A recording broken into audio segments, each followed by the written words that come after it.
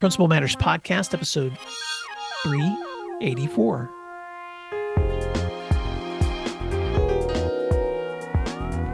Hi, friends. This is Will Parker, host of Principal Matters, the school leaders podcast, where each week we bring you inspiring, innovative, and imaginative ideas. This week, I'm back with my co-host, Jen Schwanke, author of several great books, including the newest, The Principal's Guide to Conflict Management. And Jen Schwanke, this week, we're going to be talking about anticipate, analyze, and act as we continue conversations, as you are so generously letting us dive into some of the content of your new book. Welcome back to Principal Matters. What are some things that you're excited about as you think about the spring semester? And by the time this recording comes out, we'll have already celebrated Valentine's Day, but it's kind of weird because we're pre-recording this, so I haven't actually had that day yet. But how are things going for you? Well, it's funny too, because February is always a dark time because it's so cold and dark and miserable. And I always make the mistake of thinking I'm going to wake up March 1st and there's going to be daffodils and robins flittering about the yard. So we still have some time before we get to spring, but I'm looking forward to spring. I always love the fresh start that comes in spring. Well, and I do want to give a quick shout out to some friends who live in your great state of Ohio, because February the 8th, I'm scheduled to be in Columbus working with Ohio School Sponsorship Program and some wonderful principals who I've been doing Grow Academies with and masterminds with this past year. And so I know we're pre-recording this, Jen, but just a quick shout out to my friends there. And I always love coming into your wonderful state, although it's colder than mine. Yeah. So maybe someday I'll be up there in the summer. Yeah. Oh, you would love it. Ohio is wonderful in the summer, but don't tell anybody. Too many people are moving here. Oh, good to know. Okay. Okay. So let's swing back, because for Principal Matters listeners who listened to our previous episode together, we spent quite a bit of time with you walking through the motivation for your new book, Principal's Guide to Conflict Management, and kind of an overview of that. But I wanted to dig more deeply into the ideas of anticipating, analyzing, and acting, which is content from midway through your book. And so take us there for a few minutes, Jen, of as principals and leaders stepping into the hard work that they do every single day. Why is it important for them to have those three words in mind? Right. So I'd like, if listeners, if you're driving to work listening to this, conjure up a circle in your mind. And in that circle are three steps: anticipate, analyze, and act. And when you think about this in terms of conflict, a circle implies it never ends. It's continuous, right? And so whenever a principal sees a conflict, or there is conflict bubbling up, they can enter the circle at any time. They could enter the circle with anticipating it. And by that, I mean, they might say, oh, there's trouble brewing here. Teachers and principals do this all the time with students. They see a conflict brewing and they move a student's desk, or they sit between two students, or they pull the student aside and say, hey, stop, let's let this go, right? Anticipating happens all the time. It's a little bit harder to see for principals when adults are bubbling toward conflict, but we can anticipate it. We can see if a parent is getting a little feisty about a teacher's protocols or practices, or we can see it if two colleagues aren't getting along. That's the anticipate part. And we could talk more about that in a minute. The next step is the analyze. And we talked about this in a previous podcast, Will, where we have to have patience and time to really think about why the conflict exists. And so when you learn about a conflict's antecedents and the effects, it allows for a deeper understanding of the why, but also a more disciplined response. So that is the act part of the circle, or analyze part of the circle. And then the final step, and I don't want to say step, let me take that back. The final part of the circle is the act part. And what that means is you make a decision about what input is needed from you, whether you're going to facilitate, intervene, mediate, manage, ignore, whatever you're going to do, that's the action. And it's important to point out here, and I do this probably way too much in the book, I stress the idea that no action is an action. There are times that there is no action needed because something's going to work itself out, because the people involved, it was, they have managed it, they've figured it out. So action doesn't necessarily mean you go in and you fix things, right? Because sometimes awareness is an action, or ignoring is an action. And again, we do that often with students, but a little bit trickier when it's grown-ups involved. Okay, so let's pause and back up because I want to just, with your permission, Jen, to take a deep dive in each one of those areas for just a few minutes, and let's talk about anticipate for just a moment longer.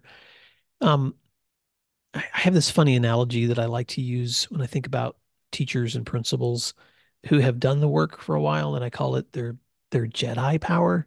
Mm. And that is the ability to step into sometimes a hallway or a building or a commons area.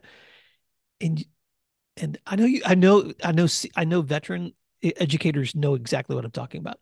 You know something's getting ready to happen before it happens. Yep. There's just so many times where I've been standing there going, okay, I just know something's getting ready to happen right over there by that classroom, and I'm going to walk that direction.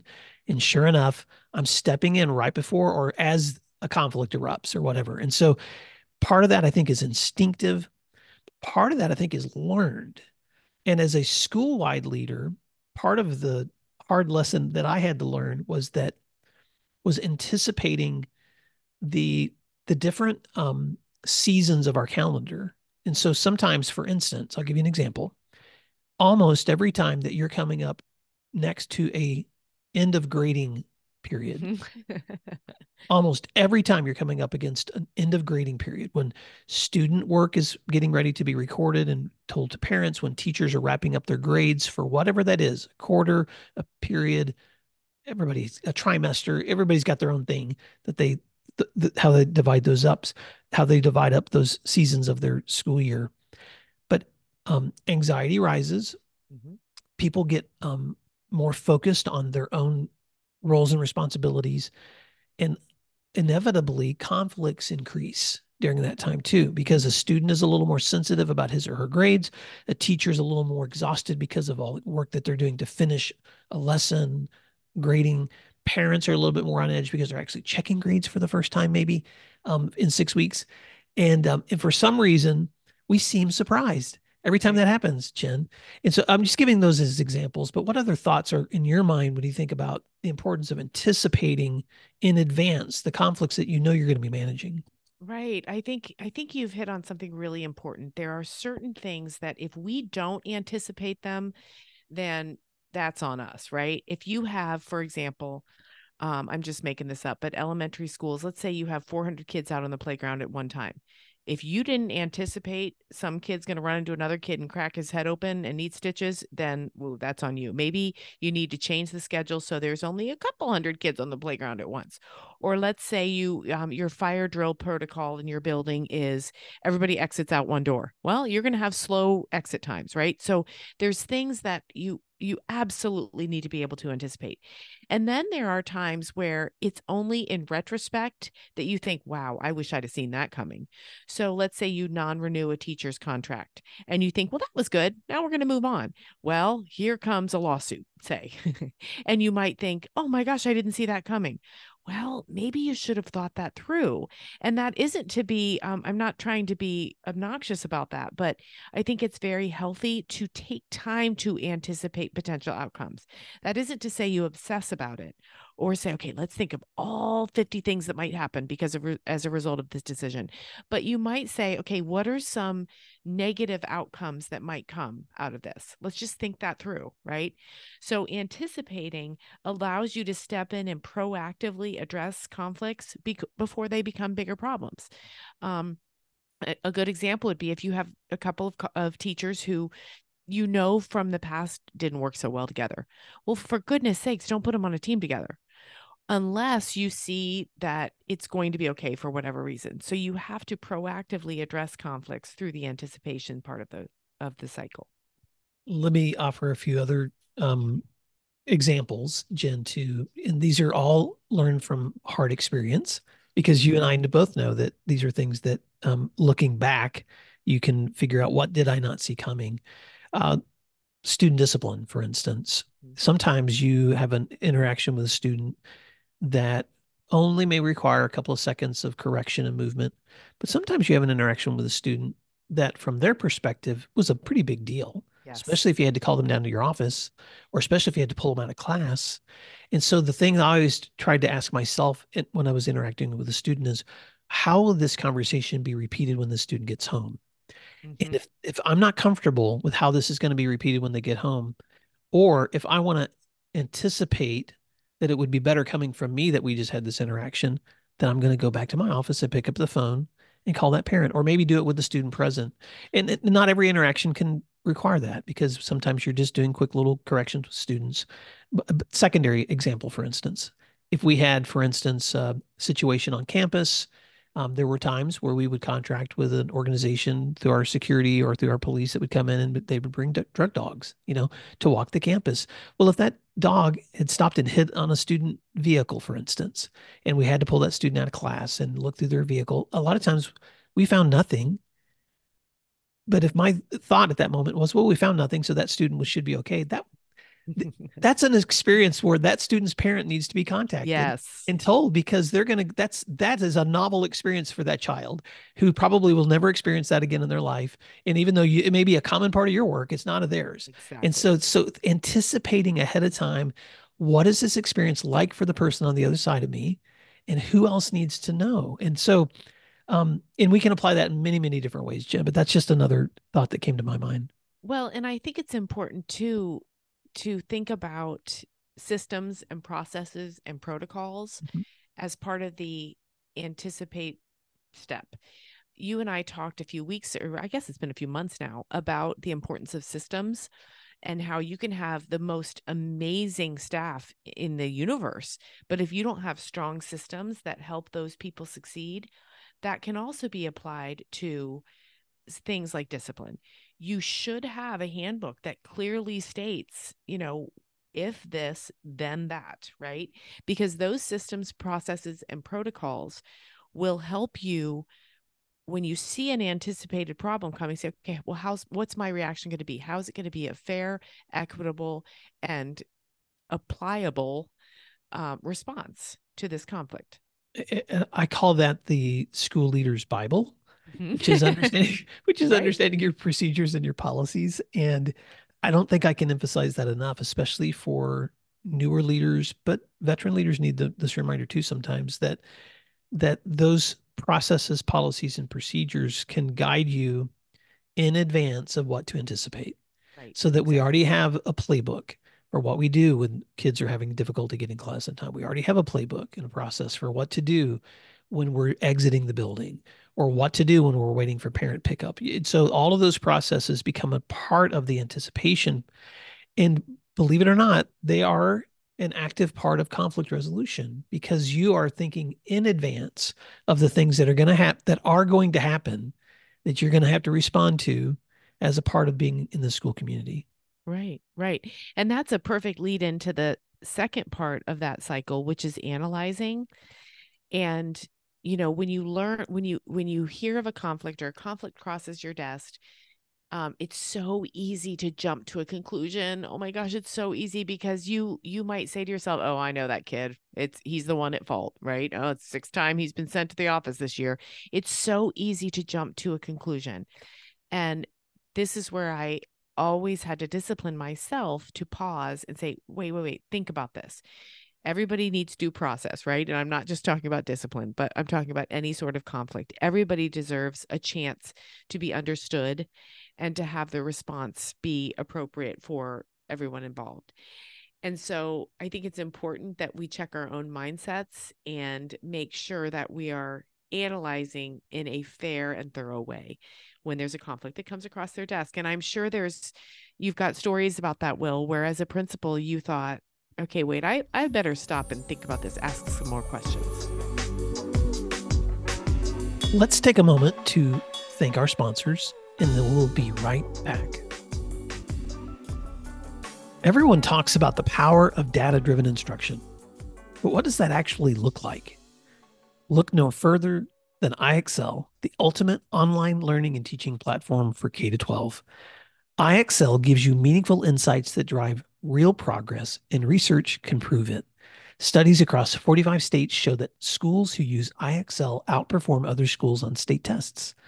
Educators who use IXL love that they can easily see how their school is performing in real time to make better instructional decisions. And IXL doesn't stop at just data. IXL also brings an entire ecosystem of resources for your teachers with a complete curriculum, personalized learning plans, and so much more. It's no wonder that IXL is used in 95 of the top 100 school districts. Ready to join them? Visit ixl.com/PM to get started. I think some of my biggest regrets in school leadership come from that right there, Jen, which is times where you make assumptions about a student or teacher or any adult, but because you didn't do the due diligence of actually listening fairly, keeping an open mind, looking for all the information before you make a judgment. Right. Those are my biggest regrets too. The exact same thing. And I think what I have done with experience is learn, and I talk about this in the book, but the difference between facts and feelings, that really does help because so many times we respond to someone else's feelings or we respond to our own feelings, and they're not the full facts of the situation. And I think too, as we analyze a conflict, we can think about when those two things, facts and feelings, overlap and how we can work to keep them separate as we work through a conflict. So, you might say, I understand how this feels to you. If I were you, I would feel the exact same way. Let's talk a little bit about the facts. What happened to lead up to this? What did the other person do? What did you do? Just live in facts for a little bit. And sometimes that can kind of file down the sharp edges of the feelings and get you closer to an action to work through the conflict. Well, and for Principal Matters listeners, I know you're already thinking through in your own practices some of the practical ways to do that. At the secondary level, sometimes that means just putting a piece of paper in front of a student and just saying, "Can you just write down for me the scenario that you've just went through, or what feelings that you're having right now, or explain to me what just took place," and kind of de-escalating the emotions, trying to get students' emotions and check in your own, slowing down the process because as much as we want quick resolutions, Jen, sometimes, and this is hard because when we're putting out fires, sometimes you don't feel like you have the time to invest in those kinds of deep conversations. But I like how you said that facts versus feelings. Let's understand the facts first so that we can take a step Right. back and then analyze why we responded the way that we did and how we should respond Right. moving forward. Well, and that's where I think teamwork is an important part of this analyze process Mm-hmm. because I have learned over time that many times my feelings get wrapped up in the facts and I personally can't tell the difference. So I will need to look at an accountability partner, whether it was a secretary, a trusted teacher, a friend, my husband, whatever, and I'd say, "Am I seeing this clearly?" And to be able to empower someone else to say, "Yeah, you're not. You're too emotional about this right now." Sometimes those are only our most close friendships or colleagues that can say that to us, but we need to be open to hearing that. My husband will say that to me all the time. He'll say, "You're not thinking clearly on this." Okay, great. I'm going to give it some time because I really want to be able to think clearly on it. Right. So Mm-hmm. teamwork can be so helpful. And so even if it's not a deep emotional conversation, even if it's if you guys could see me, I'm making air quotes. If it's a conflict that's kind of long range and just an underlying conflict within the school, you might take it to your building leadership team and you might say, "Guys, we just have some tension in, say, the duty schedule. There's a lot of conflict I'm anticipating happening, and I want your help analyzing it. What's going on? Why are people feeling all up in their feelings about this? What can we do to fix it?" And get that input because, again, what you're doing there is you're boiling it down to facts rather than living in feelings. Mm. You said several things that I would like you to come back to when you talked about that third area, which is making a decision about your role. And you mentioned several options that leaders have or that anyone has when they're getting ready to take an action, which could be mediating, it could be ignoring. What were some of those other areas, Jen, that you mentioned? And let's talk about that for just a moment. In terms of action, you mean? Mhm. Yeah. Okay. I think it's important to set our intentions before we act. So if we've taken some time to anticipate, we've taken some time to analyze, and now we need to do something. And again, sometimes doing something is doing nothing, but it helps if it's an intentional decision. I think if we decide to not act, it's different than procrastinating or ignoring or hoping. I've said before, hope is not a strategy, right? We can't just say, well, I hope that those two people work that thing out. Um, an action might be to wait or to be patient, and that should be an intention. And so I think the goal with any sort of action is to set intentions and make sure the environment is one in which conflict resolution can happen. So as an example, if you have conflict between a parent and a teacher, say, and you are a principal that's known no matter what, you will always support your teachers. Well, that's not going to be a conflict resolution, because out in your community, the parents are going to be saying, I didn't feel heard. I didn't feel seen. The principal only ever defends teachers. That again is not an action that's going to help you long term. What that does is empower staff members or teachers to do whatever the heck they want because they know the principal is going to support them, right? So setting the environment, setting your intentions, and supporting your actions will help make sure that you've got a long-term solution as opposed to a short-term one.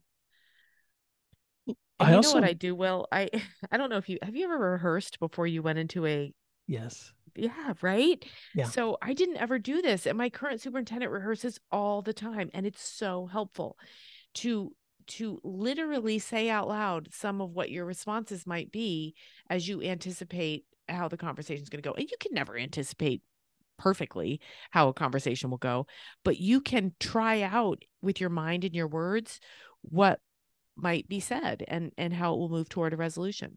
Especially if you're doing something for the first time. I'll give another quick story, Jen, but I vividly remember the first suspension disciplinary action that I had to enact as an assistant principal at the secondary level.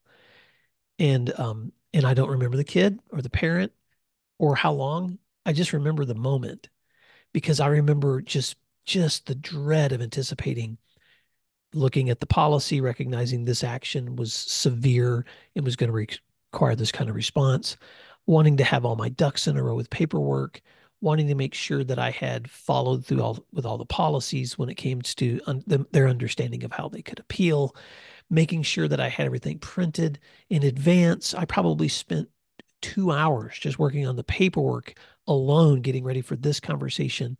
And then I vividly, isn't it funny? I don't even remember the situation of the kid. I just remember my visceral response.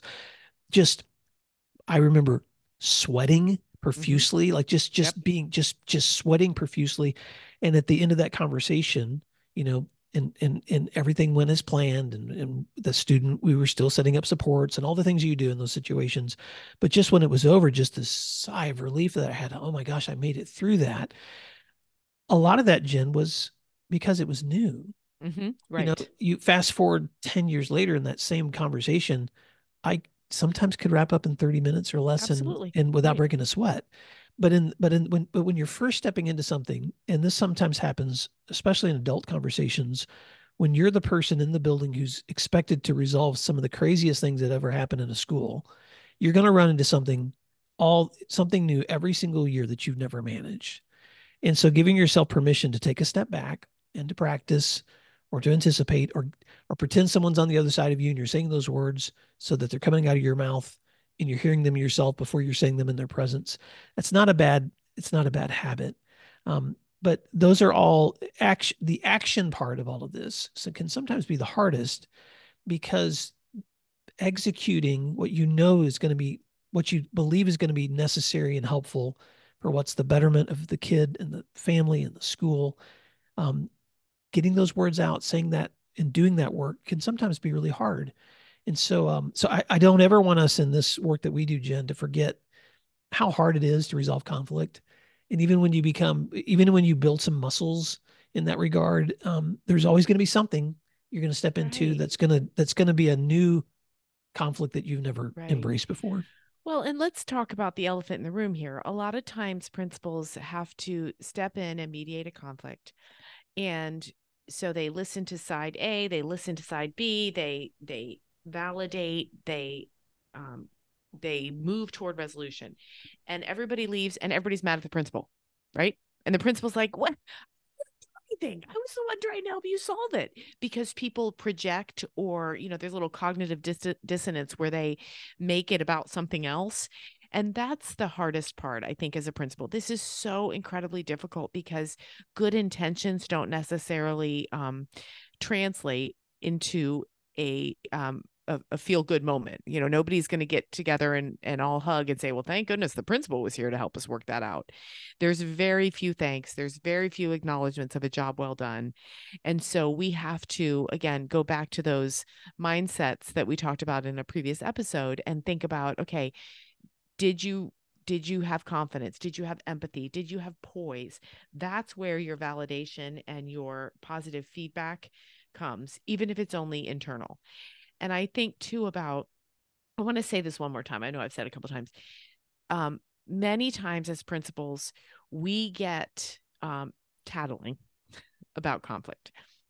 And because we were all teachers, we think we need to always respond, right? And so if somebody comes and tattles, and I'm using that word a little facetiously, but if a parent emails you and says, okay, a teacher was unkind to my child, or a student pulls you aside and says, that kid just pushed me, you have to think about what your response might be.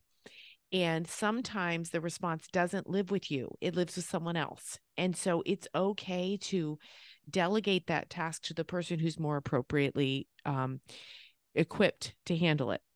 Or you let it go. I received a couple years ago, a student had gotten in a lot of trouble and was suspended for a couple days. The parent sent me, no kidding, this had never happened to me before. The parent sent me a video of the child at the dinner table screaming angry things about me, about that mean old principal.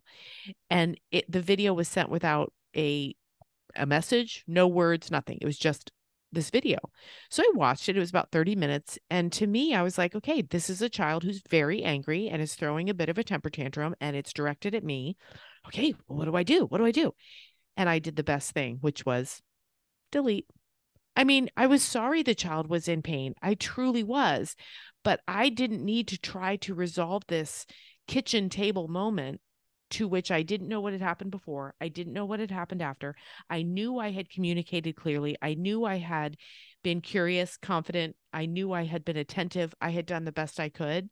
And so the parents' attempt to continue the conflict ended with my decision to end the conflict. Wow, Jen, that's a great way to wrap up. By the time that this recording comes out, I will have just turned 55, which means two things. One, my kids tell me I can get discounts at IHOP. And I'm two, coming to Oklahoma and I'm going to buy you some pancakes at IHOP since you're such a bargain.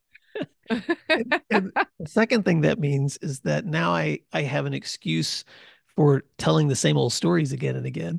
And The so Alzheimer's kicking in, yeah, right? yeah. And so apologies to all my friends 55 plus out there who I just insulted and offended. We love you so much. But Jen, I want to wrap up with this story that I've told you before. But years ago, I had a friend. I was in a college resident advisor, and we had a scholarship program where at this college I attended, they required you to go through some leadership classes. And there was an older uh, dorm director at the time who I really respected. And he said this to me, and I've never forgotten it. And I've used it in my teaching and principal work, and I've used it in my trainings too. But he said, one day we were talking about how people misunderstand decisions you have to make sometimes when they don't have all the same information. Right. And he said, well, I call that the other side of the moon. Mm. When you look at the moon, you only see one side, no matter where you are on the planet. The only way you see the other side is to get in a spaceship or send a satellite to the other side of the moon. But in leadership, you get to see more of the moon than a lot of other people. Sometimes you're privy to conversations no one else ever hears. Right. You're in the room when those conversations happen that cannot be repeated anywhere else. You know both the story of the person who's brought the complaint and the person who's being accused. You know the policies that restrict you and allow you to move forward or don't allow you to do certain things. And not everyone else gets to see the other side of the moon. Right. And so that truth then allows you to do two things. One, it allows you to stop being so upset with the people who misunderstand, because they don't always get the same information. And you can give them as much information as you are allowed, but they'll never be able to be allowed all the information you had. And that's just okay. It's okay. And the second thing, it gives you permission to not be so hard on yourself. Right. Because you make the best decision with the information that you have in front of you. And then you move forward knowing that some people are still going to misjudge you. Right. And so this book, The Principal's Guide to Conflict Management by Jen Schwanke, is going to help you understand the importance of anticipating, analyzing, and acting. But it also, I think it's important for you to not expect that you're going to make everybody happy, that you're ever going to do it all right, or that you're going to ever get to a point where you don't make a mistake. And that's so hard for leaders, because that's my, my ultimate goal is to get to that place where I'm just, not making mistakes. But right. You're perfect. But that's also not human. So exactly. I just want to say, as we wrap up, thank you again for this wonderful resource in this book, Jen. And I want to encourage Principal Matters listeners to reach out, grab their copy. Also, we mentioned this in the last episode that we were in together, but if you're interested in the possibility of doing a ongoing read and study with this book, Jen has an accompanying study guide through ASCD on this book that's broken into 9 chapters. If that's something that you think would be interesting to do with Jen or Jen and me together, we're thinking about offering an opportunity for that to happen for listeners. But we want to hear back from you first. So reach out at my email address at will@williamdparker.com. And Jen, how can folks get a hold of you? Yep, they can find me at jenschwanke@gmail.com. Well, until next time, Jen Schwanke, thank you for all that you do in helping leaders. Principal Matters listeners, thank you for doing what matters, and we'll talk to you again next week. Thank you, everyone. Talk soon. You'll find free resources like this one at williamdparker.com. Subscribe for our free weekly newsletter, which contains bonus material, and also check out the links for Grow Academies, Masterminds, Executive Coaching, and Keynote presentations from my books, as well as from Principal Matters Associates. You can find out more under our speakers tab at williamdparker.com. Thank you for learning together, and thank you for doing what matters.